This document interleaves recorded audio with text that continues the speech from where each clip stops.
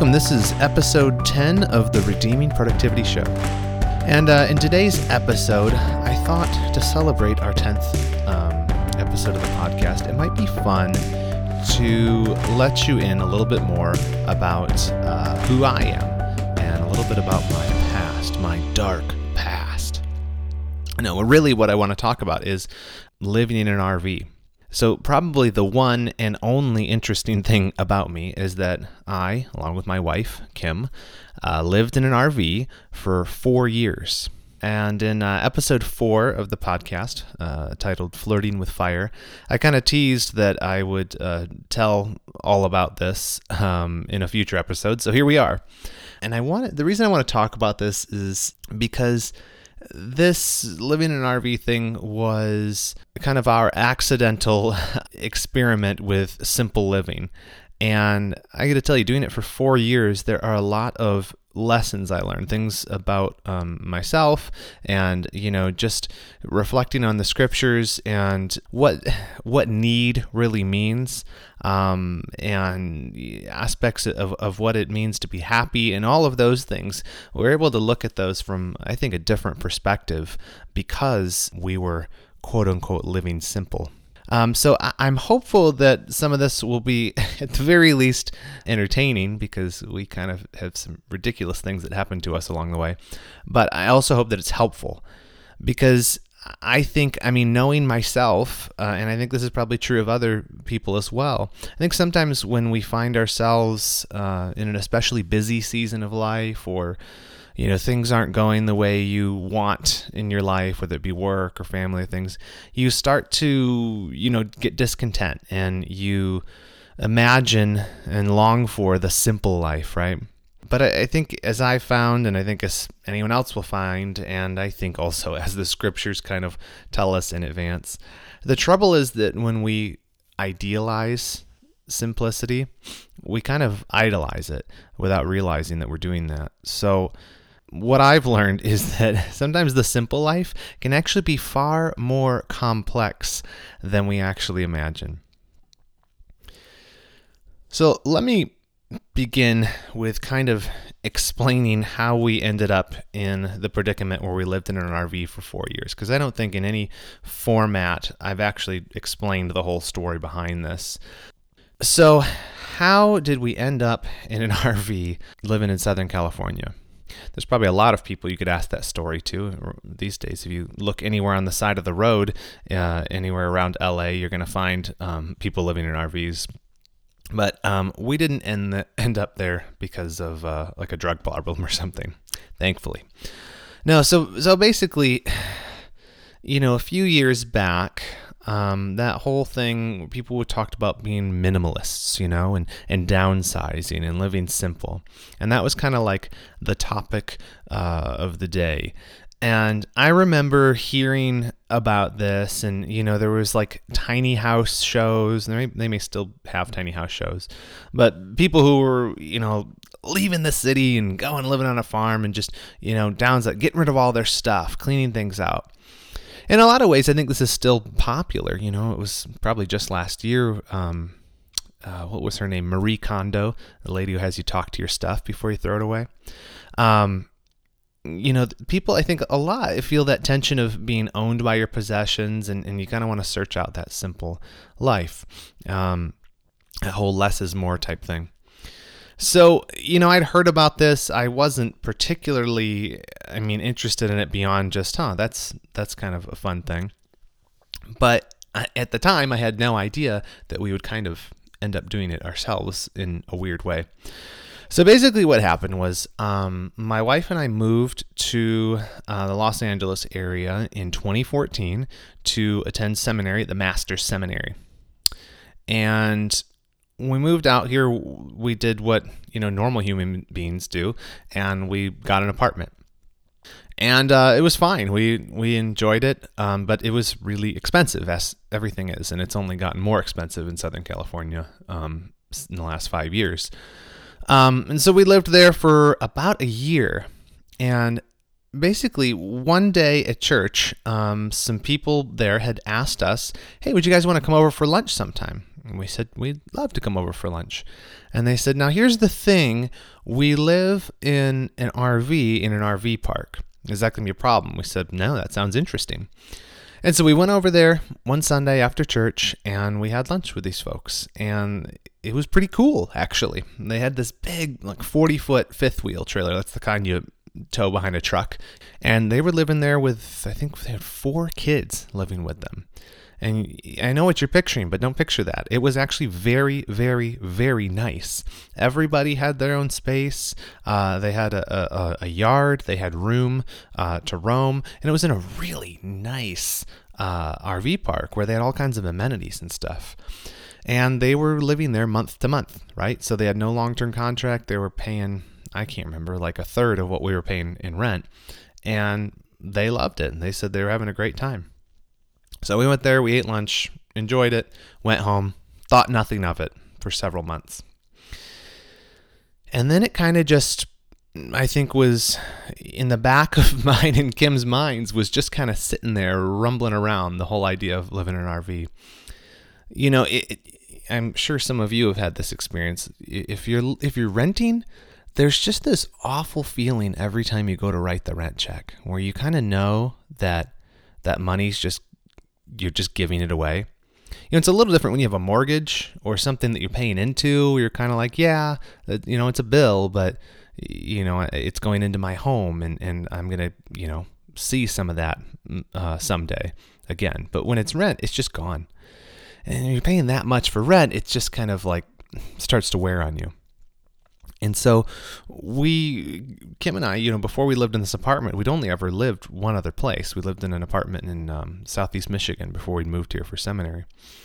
And one day, I remember this distinctly because it was an interesting moment in our marriage. I'm sitting on the couch in our apartment, watching TV or doing something on the phone. I don't remember exactly what I was doing, but I had my head sitting on the armrest, and I was just laying on the couch. And then I saw in my peripheral vision, my wife was standing behind the couch, and she, like, you know, she walks back and forth because we had like a space behind the couch between the kitchen and then the upstairs. And she was just stopped and was standing there. And I saw her stretch her arms out super wide. And so I looked over at her. I said, "What are you doing?" And she said, "These hallways. What is the point of all these hallways?" And now, there weren't that many hallways, so let me just tell you this first. It was a 1-bedroom apartment with like a, I don't know what you call it. It had a loft, you know, where the bedroom was up a set of stairs. And I said, what are you talking about the hallway? She says, "There's so much empty space in this apartment." Again, there wasn't that much empty space in the apartment. It was not a big apartment. So I still was like, what are you talking about? And she said, "I've been thinking about the RV thing." I said, "You've been thinking about what RV thing?" She said, "I've been thinking about our friends who had us over and we saw their RV. I think we could do that." And ladies and gentlemen, let me just pause for the award ceremony for my wife, who is obviously the coolest wife in the history of the world. Yeah, super cool. I mean, how many women would want to do that and volunteer that? Now, she might tell the story differently. I think that I've convinced her that it was her idea by now, but she originally was telling me that I'm the one who kept bringing it up. I disagree. It was totally her idea. So let's just assume that, and we'll move on. So we started thinking about it, right? We're like, okay, I think we could do the RV thing. And I said, yeah, I think we could too. And we started doing some math. So I got out handy dandy Microsoft Excel, and I started just making some budgets with some different variables in them, right? So I made my budget for what our current expenses were, and with an emphasis especially on our rent, right? And then I started looking at different options for RVs. So what if we got a trailer? What if we got one this size? If we got new, if we bought it used, what are people selling these for? What if we got a motorhome, where you could drive it? And what year would we get? And what's the depreciation rate on these all that kind of stuff. What are, if we had to get one with a loan, like what would the rates be on that, and how long would that take to pay off? And I kind of did this all knowing, okay, I'm planning to finish my Master of Divinity degree in 3 years, right? And so we're going to be a year into it. So I'm thinking, in 2 years, are we going to lose money or save a substantial amount of money by buying an RV? Well, it turned out that we would save a very, very substantial amount of money buying an RV and living in an RV park rather than renting an apartment. And at the end of it, we could sell the RV. And so we said, all right, let's do it. And so several months of research, spreadsheets, all kinds of stuff, looking at a lot of different RVs and stuff, finding a place where we could rent that we really liked. And we did it. We took the plunge. We bought an old Winnebago chalet. Yes, a vehicle whose interior did not reflect the prestige that its name commanded. The Winnebago chalet. The thing was a mess. It was a 2001 or 2002, and the wear had shown. And so we got a decent deal on it, and we were able to buy it, and we completely remodeled the interior of it. I'll link to the blog post that I originally did about this, and it has some before and after pictures if you're curious about what we did to it.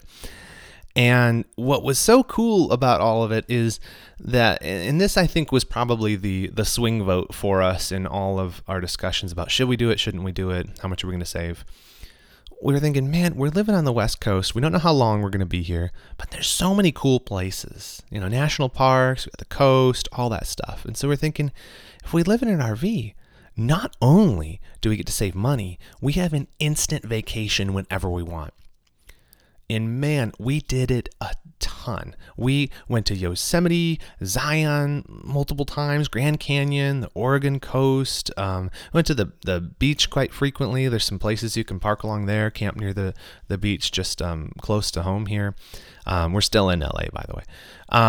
And it was just insane. It was so much fun. We absolutely loved it for probably the first year or two. I would say we absolutely loved it. But as you'll see in a moment, I'm going to tell you about some of the drawbacks of all of this, and there were some lessons learned for sure. But I'll just say this before I share some of those things. I would do it again, and that's a question. We don't have the RV anymore, and I'll get to that in the story in a moment. But I would just say this right now: I loved it. Absolutely loved it. I think it was one of the best decisions we've ever made. And I would do it again. And people who ask me, because there's other folks who've asked me, they think about it like, would you do it? Would you do it? Yeah, I would. I would live in an RV again, because it was just so much fun. And it worked for that time of life. Now it's a little harder, so I don't want to do it again. But anyway, same conditions, I'd do it again. But one thing that obviously you're thinking about, okay, if someone was going to move from an apartment into an RV, RVs are small. Yeah, they are. They're really small. Let me just echo that back to you. They're much smaller than you think. And I think that, as we put together our heads, and I was like, I want to save money. Kim dreams of a world without hallways. Let's do this RV thing, and we'll become like the minimalists we see on TV. But man, there's a lot of unexpected things. There are a lot of unexpected things and a lot of lessons to be learned. And I think a lot of it has to do with the subject of contentment, right? And even learning a lot about my own sinful heart, facing disappointments, a lot of stuff like that. I think the first big thing, so let me jump into some of the lessons we learned, and I'll tell you some stories as we go through these. One of the things that I first learned from moving into the RV in that whole process was that need is a very strong word. Yes, need. And we all know it. We all say it. Well, there's a difference between want and need. You say it to kids. They're like, oh, I need this toy. It's like, do you need the toy or do you just want the toy? Yeah, until it's you who needs the toy. And so especially with moving out of a bigger space and downsizing into an RV. It's like we were downsizing the word need over and over and over again, and it just kept having to get smaller. Because, right, so what do you do when you're downsizing? What would Marie Kondo tell you to do? She would tell you to say hello to your items and pray to some weird thing. And yeah, I don't know why I'm talking about Marie Kondo. But you separate it into piles, right? If you're thinking, I need to get rid of stuff, then you have your keep pile, and then you have your maybe pile, and then you have your definitely throw it out pile, right? And if you've ever had to do something like this, or you've ever moved and had to do it, the first run on it is usually not going to be good enough. Your need pile is usually too big. Your keep pile is usually too big.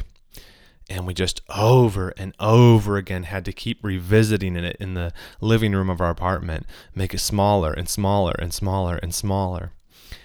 And what's interesting is at first, the whole thing felt like this massive sacrifice. We're like, how are we going to get rid of all this stuff and still live? We have all these things that we own. And mind you, we didn't own that much. We lived in a 1-bedroom apartment, but even still, we were like, but we've had all this. We must need it. Otherwise, we wouldn't have it, right? But I'll tell you, we sold or gave away probably 90% of our possessions when we moved to the RV. And what was so crazy to me was after that, the initial shock of it was more like fear, well, what if we ever need this, specialized pan that we used one time and we got for our wedding. After the initial shock of it, we just kept being surprised that even the things that we did bring with us, we still just found ourselves rarely using them. There's just so much stuff you just don't use at all. And then the flip side of that was with all the stuff that we got rid of, we didn't feel like we lacked any necessities. Do you know what I mean? And so if you've ever been in an RV or seen one on TV, you know that they're made to be super convenient. They're kind of ridiculous, honestly. I have a lot of thoughts on RVs that I'll try not to keep bringing out. But when we lived in 2 different ones over the years, by the way. But when you live in one for a long time, you get opinions about them. And one is just they deck these things out with way more stuff than 100 years ago, even 50 years ago. People would just be in your vehicle, you have what? You have a television, you have a DVD player, you have air conditioner, you have shower and a toilet, you have a huge refrigerator, you have a stove, you have a microwave. It's just, you have all of the amenities of home is what I'm trying to say. It's not like moving into the Serengeti and living in a mud hut or something. Are there mud huts in the Serengeti? I don't even know where the Serengeti is. I hear people say that, but I need to pull out a map. Note to self, look up Serengeti. But we had all this extra stuff that we didn't use, right, in the RV. And then there's stuff we brought with us. Let me tell you some of the things. If you think that we were living really in squalor or something, we had a KitchenAid stand mixer. There was a bread maker that we brought in the RV with us. There was more stuff than we definitely should have brought with us. But what I mean is we weren't living in squalor. And so in hindsight, it was kind of we're but all this stuff that we need. And then we got there and we're we have more than we could ever need. And so like I said, the word need downsized with us. And I think this was a positive thing, honestly. I think this is one of the things that I'm very thankful for in the whole experience. Absolutely. Yeah, obviously there's conveniences that we missed while living in an RV, particularly hallways. I really loved the hallways that were in our apartment. And yeah, the biggest thing, honestly, was washer dryer. My wife nearly ended up a hunchback from all of the crazy stuff she had to do to wash and dry our laundry. I missed having a desk. Yeah, that's kind of helpful when you're a full-time student. Counter space, yeah, that was at a premium. But the thing is that even though we kind of dwelt in a bread box, we were living in comfort and convenience, and we had far more than we really needed. And I'll tell you what kept coming to my mind over and over again was this verse from 1 Timothy 6:8, where it says, "But if we have food and clothing, with these we will be content." And of course, many other verses about contentment and about, what it means to live as a Christian in this world. And I just kept thinking, people all over the world make do in such less worse living conditions. You know what I mean? And they thrive with much less than we had even in an RV. And so these things that I'm like demanding as necessities, like, are those really just expressions of my discontentment? In other words, what do I really need?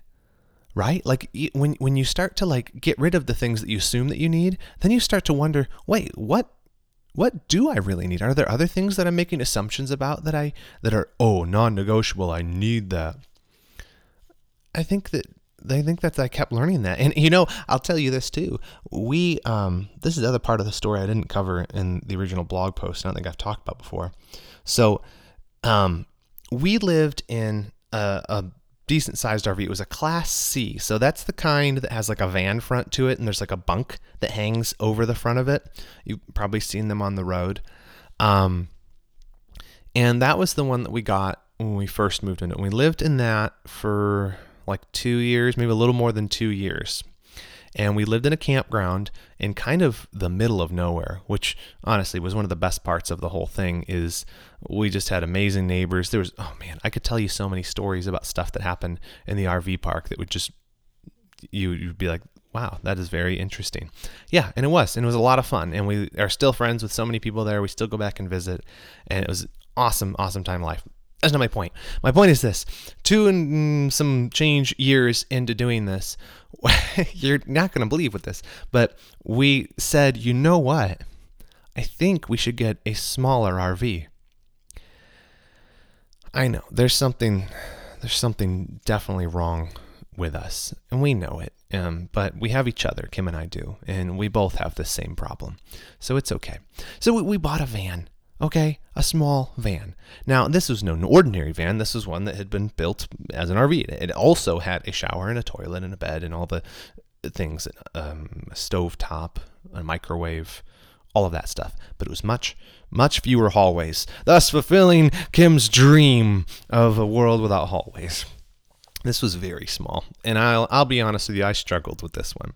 It was way nicer than the big one, but this was fun for sure, because we took way more trips, because driving a 31-foot vehicle, you kind of white knuckle it a bit, you're driving down the road and you're just shaking because you're like, this thing, I'm literally driving a blind spot. The whole vehicle is a blind spot.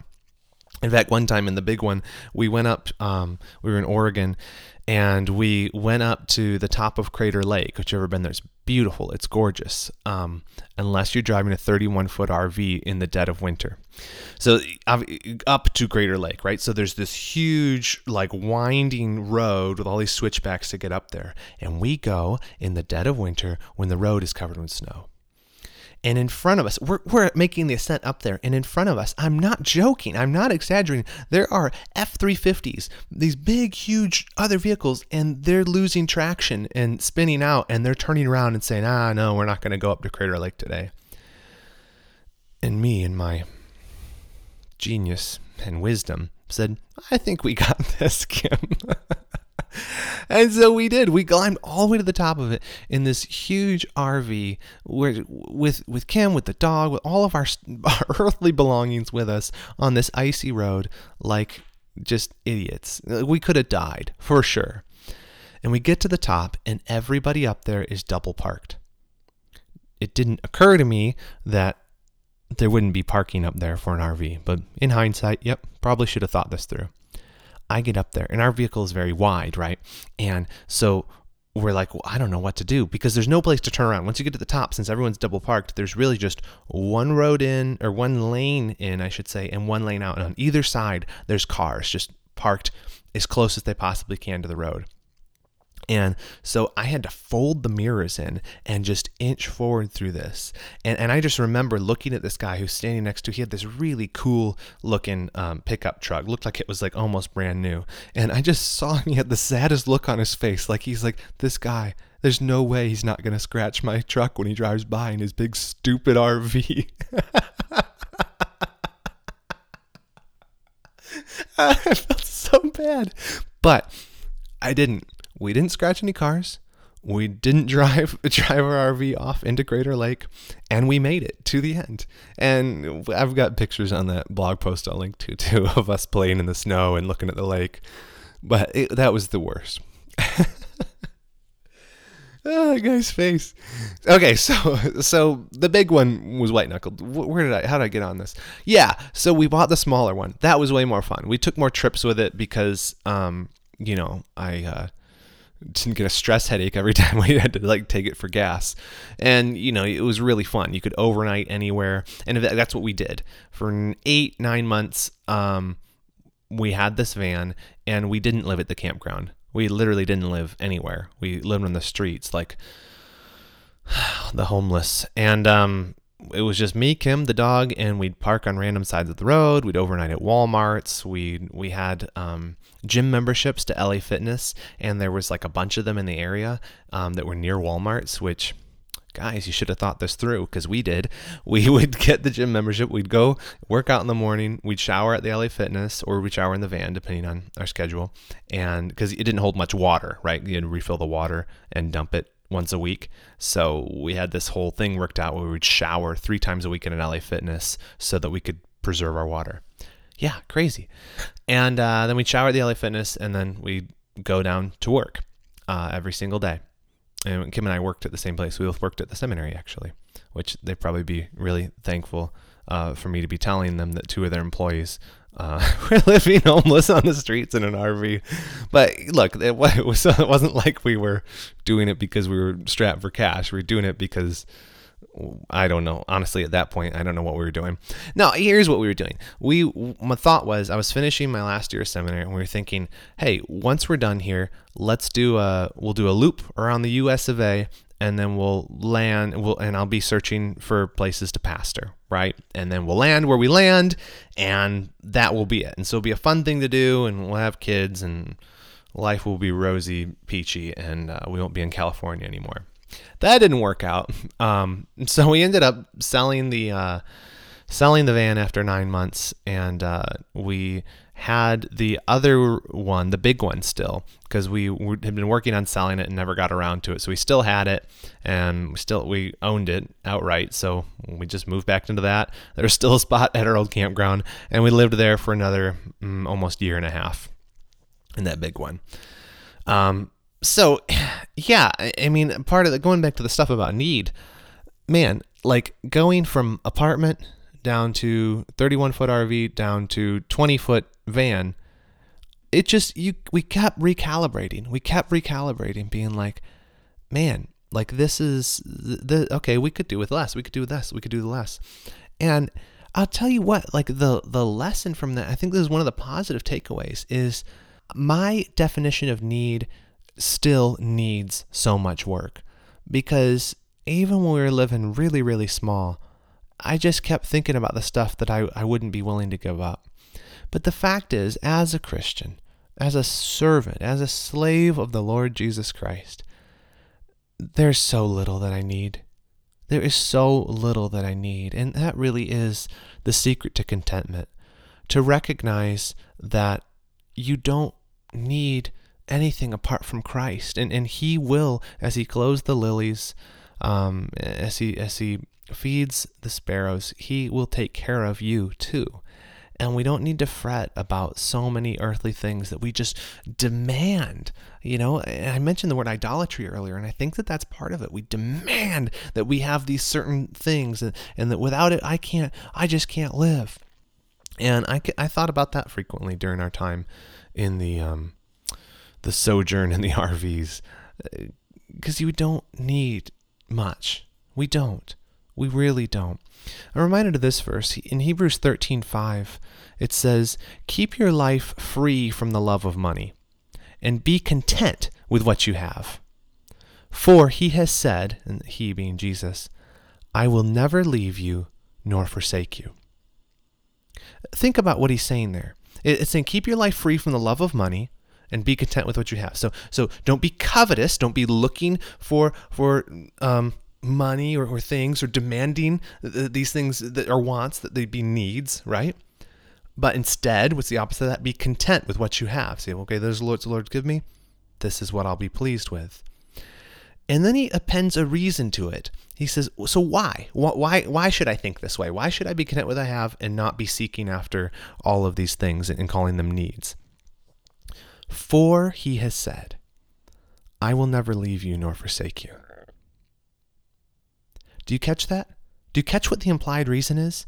The reason you should be content with what you have and keep yourself free from the love of money is because our Master has told us, I will never leave you, nor will I forsake you. What he's saying is, the author to Hebrews, having Christ is enough. We need to redefine our definition of need. Whether you have a beautiful home, you live in an RV, or you're just trying to get by day to day, if you have Christ, you have everything. And I know it's hard to remember that sometimes, because even as we lived in the RV, even as we lived simply, my covetous, nasty, sinful heart again and again and again would try to flip the categories of nice to have with need to have. So the first thing living full-time in an RV showed me was that need is a strong word. That's what we've just covered. And I think the second thing that I learned from it is that having less doesn't always mean wanting less, right? So even as we've talked about that need has to be redefined and all of that, just because you downsize, and this is, okay, let me put it like this. I think a lot of people that I would talk to, and they'd be like, oh, you live in an RV? Half the people would say, oh, okay. And then just try to find a way to get away from me because they assumed that we either were in desperate straits or probably cooking meth. And the other half of the people would say, that is so cool. I watch the tiny home shows on TV, like all the time. People bring the tiny home shows, which was cool. So the second people I liked because they thought we were cool. But I think a lot of those people, they say, I've dreamed of doing that. I want to do something like that. And maybe you guys, some of you have thought about that. Yeah, I think it'd be great to live simpler, downsize, and do all that. And don't get me wrong, there's a lot of good things about it. Like I said, I loved it. I think it was a good thing. I think I've learned a lot of good things about it. But one thing I learned is that you cannot solve a problem of the heart with externals. Covetousness cannot be cured by minimalism. You can't just get rid of things and expect that your desire for more and bigger and extra and larger is going to be diminished. Because the problem isn't the stuff you own, the problem is the heart you have is tainted with sin. And that, I think, was one of the biggest lessons of all. I think that the love of money is obviously, especially in America, a huge and common temptation. You turn on the TV and all these commercials, their whole job is to stir up covetousness. You ever thought about that? Every commercial, every ad you see is literally trying to tempt you. And I don't just mean tempt you to buy your thing. I mean tempt you to sin, because their whole job is to make you covet what they have, for them to show you the need, right? That's their first thing. I'm going to show you that you need this thing, and then I'm going to provide a solution and say, just come buy this service or product or whatever it is. And then on top of that, we have all these commercials stirring up our covetous hearts. And then we have social media telling us how much better everyone else's lives are. And if only we had what they had, we would be happy. And then you have your neighbors and you look around and you're like, man, they have such cool stuff. I wish I had cool stuff. And over again, the whole world is screaming at you. You don't have enough. You need to have more. Just more. And it's funny, actually, even living in the RV, right? When we in the RV park, I remember we backed up to this, we call it a wash. It's kind of like a dried up riverbed type thing. The Santa Clara River is what it was. There's never any water there, but it's all open land. And so everybody had these awesome like dirt bikes and like side-by-side things and four-wheelers. I remember all the time be like, Kim, I think we really need to get one of those because I want to go tear it up out in the field with Neil. And she'd be like, you don't need that, just borrow someone's. And we go back and forth. But it was just funny that even like that we were living in like the high desert in an RV, I was like jealous of my neighbor's toys when it's like a 1991 Honda dirt bike. But that's just how we are, isn't it? And so I think that sometimes when people approach the whole minimalism type thing, I think that they think to themselves, if I could just get rid of some of my stuff, then I wouldn't want as much. But look, intentional deprivation is not a cure for a covetous heart. It's not. When I lived in an apartment, I would look online at listings for bigger apartments. When I lived in an RV, I looked online for nicer RVs. And now that I live in a house, yes, I made it. Let me spoil the end of the story. We don't have the RV anymore. But now that I live in a house, frequently I'll find myself browsing the Zillow. And I'm like, man, if only we had another bedroom, or if it was bigger, if we had more land, right? And I have no reason to believe, I really don't, that if I lived in some super mega mansion, that I wouldn't be online looking at bigger mega mansions. Changing your living situation doesn't somehow abolish the greed in your heart. Okay? That was a massive lesson for me. So I don't want to discourage people from doing the simple living thing, the downsizing thing, but I do want to cast it in some realistic light. It's not going to fix you. The problem's internal. It's not external. Yes, if you have too much stuff, yes, if you find that, you're a slave to your possessions and stuff, hey, look, downsize. I think it will help in some areas, but it's not going to solve the root problem. That's all I'm saying. And this really shouldn't be surprising for Christians, I don't think. Asceticism is not the means to shrinking covetousness. Paul says it in Colossians. He says that self-made religion and asceticism being self-denial, self-made religion and asceticism and severity of the body are of no value in stopping the indulgence of the flesh. That's Colossians 2:23. And what he's saying is legalistic, self-flagellation, it may have the appearance of religion, severity of the body, beating yourself up, going days and days without food or water for the purpose, like the Stoics or something, for the purpose of trying to like make yourself more self-controlled and more holy and righteous, and so you'll deny the indulgence of the flesh more. But the fact is, it is only the enchantment of a greater affection, a greater love, that makes a person really deny themselves at the heart level. That's the only thing that's going to make you take up your cross and follow Jesus. Turn aside from your sin. Turn aside from any idolatry you have towards the things you own, or covetousness you have for the things you wish you had. The only thing that's going to drive that out is by reflecting on and appreciating on and cultivating in yourself a greater affection for the Lord Jesus Christ, who is the ultimate prize, who is the megaist of mega mansions. So much better than a large house or lots of stuff or a Land Rover. But Jesus is so much more, and the way to contentment is to fill your heart with a greater affection. And Thomas Chalmers, the Puritan, has a great little essay. It's called The Expulsive Power of a Great Affection. And it talks about that sin is pushed out not by us forcing it out by force of will, our desires to sin, but by replacing those affections for sinful things with the fount of all blessing himself, Jesus Christ. So our hearts, they're going to continue to hunt out idols for their temporary joys, but we're only going to be disappointed and return to the hunt once again to try to find more. Jesus Christ is the one who satisfies. Not a deeper bank account, not a nicer yard, not a bigger car, not a simpler life even. It's just him. It's just him. So we've talked about that full-time living in an RV showed me that need's a strong word. And we've just talked about that I learned also that having less doesn't always mean wanting less.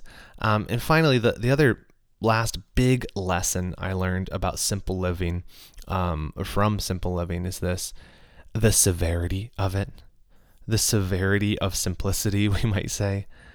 There are good things to it. Like I said, I would live again in an RV. I loved it.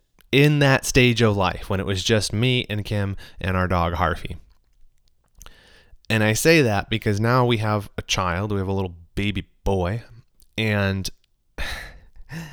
we lived in the RV with a baby for a very, very brief time. So here's what happened. So this is the end of our RV living experience. We were in almost in year 5 of doing it. We'd been doing it for 4 years, and we were getting a little tired of it, I'll tell you what.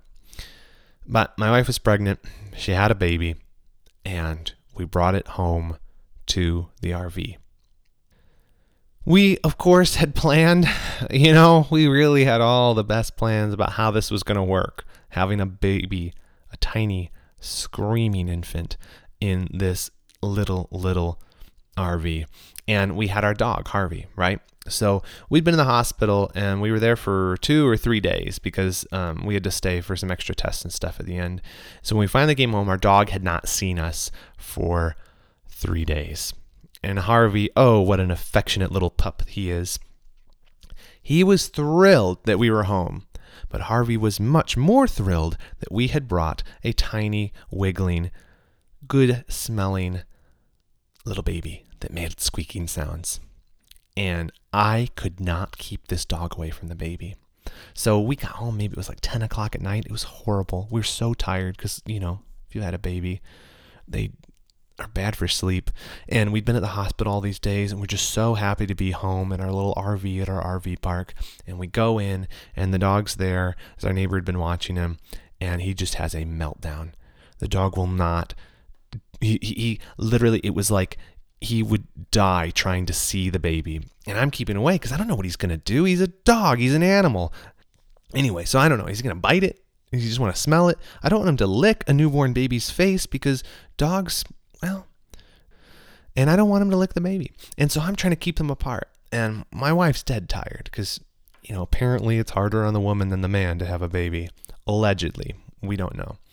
And so I'm just trying to make this thing work. And so for 4 hours, the first night we're home from the hospital with the baby, the dog is howling at the baby and the baby is crying. And I am just running interference, holding the dog with all my might by his collar to get him to not touch the baby. Don't bring a newborn baby home to an RV.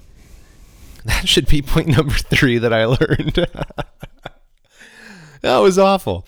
But anyway, it all worked out, and actually it was kind of cute. In the end, the dog finally chilled out for a minute, and he just smelled the baby and was happy, which is what I should have let him do to begin with, honestly. And the baby was in a bassinet next to our bed, and the dog hung his head off the side of the bed and rested his chin on the edge of the bassinet and just stared at the baby. It was the sweetest thing ever. And so it worked out, but I don't know. We, in the middle of all this, here's a funny thing too. So we had decided at this point, because we had the baby, and I had taken a new position at Grace to You, where I work now, the media ministry of Pastor John MacArthur. Please, gty.org, go there, listen.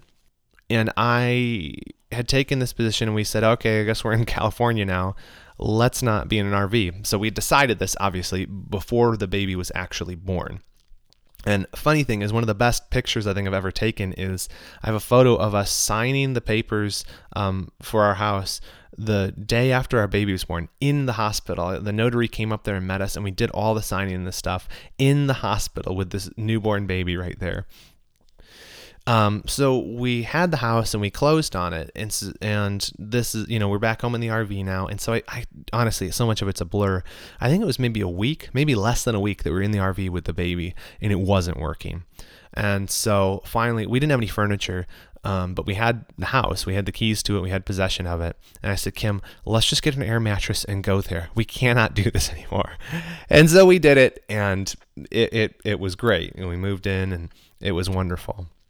And in fact, funny thing with it is we didn't have any furniture money because we spent all our money on the down payment, which, by the way, was one of the big things that was great about living in an RV is we were able to save up enough money to have a down payment for a house in Southern California, which ain't cheap, but we wouldn't have been able to do that otherwise. And so we move in, and we finally, after a while, we end up selling the RV, which was our whole plan, and then we get furniture for the house. And so now we are like normal, standard Americans, do not look at us askance anymore. We have a home, and we do not live in a vehicle with shocks or with wheels on it. So we're at the end of the RV thing, and Lord willing, I will never, ever be in an RV again. Look, simple living is great in some ways, but in other ways, we're too idealistic about it from afar. Moving into an RV, especially with a baby, man, it's not that easy. You know, we thought, okay, so once we were all in and decided we were going to move into the RV, I had this image in my head still that there would be, once we got all settled in, that there'd be this Zen-like moment, right? You know, like this feeling of, now I'm no longer owned by my possessions. I'm so free to let my thoughts roam and really just focus on my art now. But that didn't happen. Getting rid of a bunch of stuff didn't result in a really just simple, free, bohemian life. No, it didn't at all. You know, I think that people who are aspiring minimalists, you know, they think of that feeling they get when they look at a photo of a clean desk or a picture with a lot of white space in it, and they're like, yeah, that's really good. That's what we want. Peace. We want peace, minimalism, clean surfaces. You know, that's what we want. Peace. We just don't want a lot of stuff in our lives. But then I finally remembered, you know, as I'm looking for this Zen moment, I finally remembered I'm a Christian. I'm not a Buddhist. And the problem isn't stuff. The problem, again, it's that I am a sinner. It's not stuff, it's the sinner. And unfortunately, even no matter what size space you live in, your sinful heart sticks with you no matter where you are. And so whether you're in a great big old house, or you're in a tiny little RV, or you're in a cardboard box, or wherever you are, the sinner comes with you because the sinner's you. And so I think that, you know, people romanticize the simple life. You see the person, you know, on Instagram and you're saying, oh, wow, that's so cool. It looks so peaceful. They're just living on a farm, you know, and it's just the simple life, milking cows all day and growing wheat thins. Growing wheat thins? You grow wheat. I don't know where wheat thins come from, but they're delicious. But look, here's a dare for you. This will be fun. Go find a farmer and ask him about the simple farming life. You're likely to get a pitchfork to the stomach. Look, the stuff that looks really simple and great, they're just photographs. They're just ideas. Problems are wherever you are in life. They're going to go everywhere. Just because you downsize doesn't mean that simplicity is going to mean serenity. Again, don't get me wrong. I think, honestly, I still think this. I still try to keep less clutter. The place we moved into we don't live in a big house. It's a 2-bedroom home, and I try to keep it very clutter-free. I'm always getting rid of stuff because, you know, some of that I've imbibed from living in an RV that we want to keep light. So I'm not saying, I'm not pro-clutter. I'm not pro have a bunch of stuff. But I am saying that the simple life isn't going to be the solution to all your problems. It comes with its own problems. That's what I mean when I say the severity of simplicity. And we learned that the hard way. Because first of all, in our RVs, my goodness, they are terrible. I just mean in terms of quality. I don't know how they can sell these things for as much as they sell them for. Because no matter who you talk to that owns an RV, something is always broken on it. It's always there's some problem. There's something you have to replace. You have to have it for repairs. I mean, go drive by a Camping World store any given point and go to the repair bay and look at just all the RVs lined around there. You know what those are all waiting for? Those are RVs that people aren't taking on a vacation right now because they're waiting on some stupid thing to get fixed because they're terrible. Anyway, that's my rant against the RV industry. Do better. Winnebago. Actually, Winnebagos are pretty good. And there's really actually potential for some really nasty fix-it jobs when you're out on the road, because you are carrying around a literal porta potty in the RV with you. So you've got plumbing, you've got electrical, you've got all this stuff, and it's in this giant rolling earthquake of a house. Imagine if your house was just under an earthquake all the time. That's what it is to live in an RV, because you drive it everywhere. So everything's shaking loose, everything's breaking. It's awful. So something always breaks. And in fact, the first time that we got the RV and we moved it into the RV park and we were living in it and stuff, and we'd planned our first trip. And then we were like, this is going to be so much fun. And so I went to turn the RV on to take this trip the day of. I go to turn it on. It won't turn over.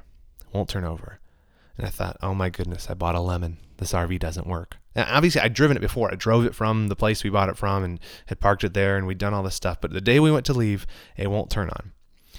Turns out the fuel pump in it had died, and so we had to have it towed, and paid all this money to get this. It's got a 55-gallon fuel tank, and it was full, so they had to drop it, which they charged us a lot to do because I couldn't do that at home. Plus, I don't know how to do anything, and it was expensive and annoying.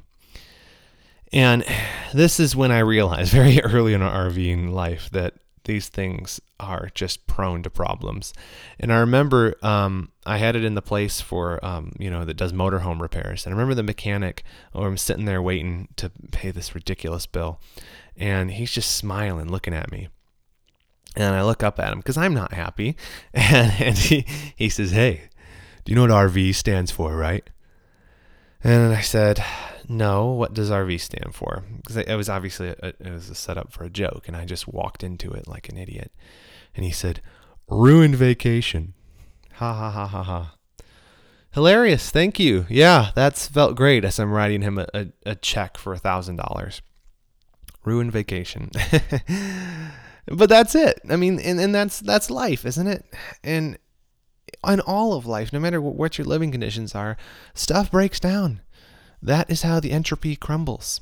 It's a fallen world. Genesis 3. Things are going from order to disorder in life. Our bodies wind down, our things break apart, and that is just how it is.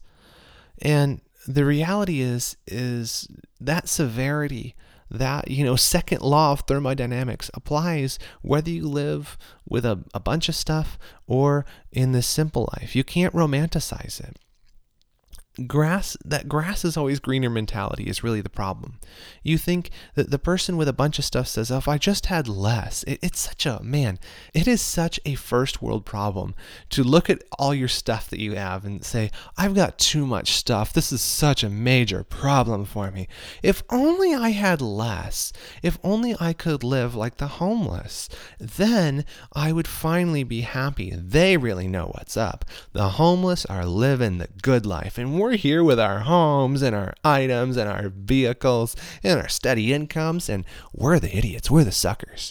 And so we look at it, and it's just like so silly because you say it like that with that awesome fake accent, and you're like, man, of course that sounds dumb, but that's how we think. When we have less, we want more. When we have more, we want less. Man, the human heart is so deceitful. But the simplistic, simple living really is. It's not all it's cracked up to be, okay? Let me warn you. You look, let's go back to Instagram. It's so fun and easy to make fun of Instagram. But there's all these photos out there of people, and they're like in these beautiful mountains, just catching the glimpse of the sunrise. They're sipping out of their coffee mug, and there's all these grand vistas, and like the morning fog, and it all looks like, wow. That's like perfect. It's so ideal. I wish I was there right now instead of typing on the computer at work. But if you were actually there, and if you asked them, you would see that the moment they took that photo, they were freezing to death. They couldn't feel their toes, and their legs felt like jello because they just hiked 12 miles up to the top of this cold, freezing mountain to get this perfect picture. And they had to leave at 3 a.m. so they could catch the sunrise, right? And so all that serenity is staged.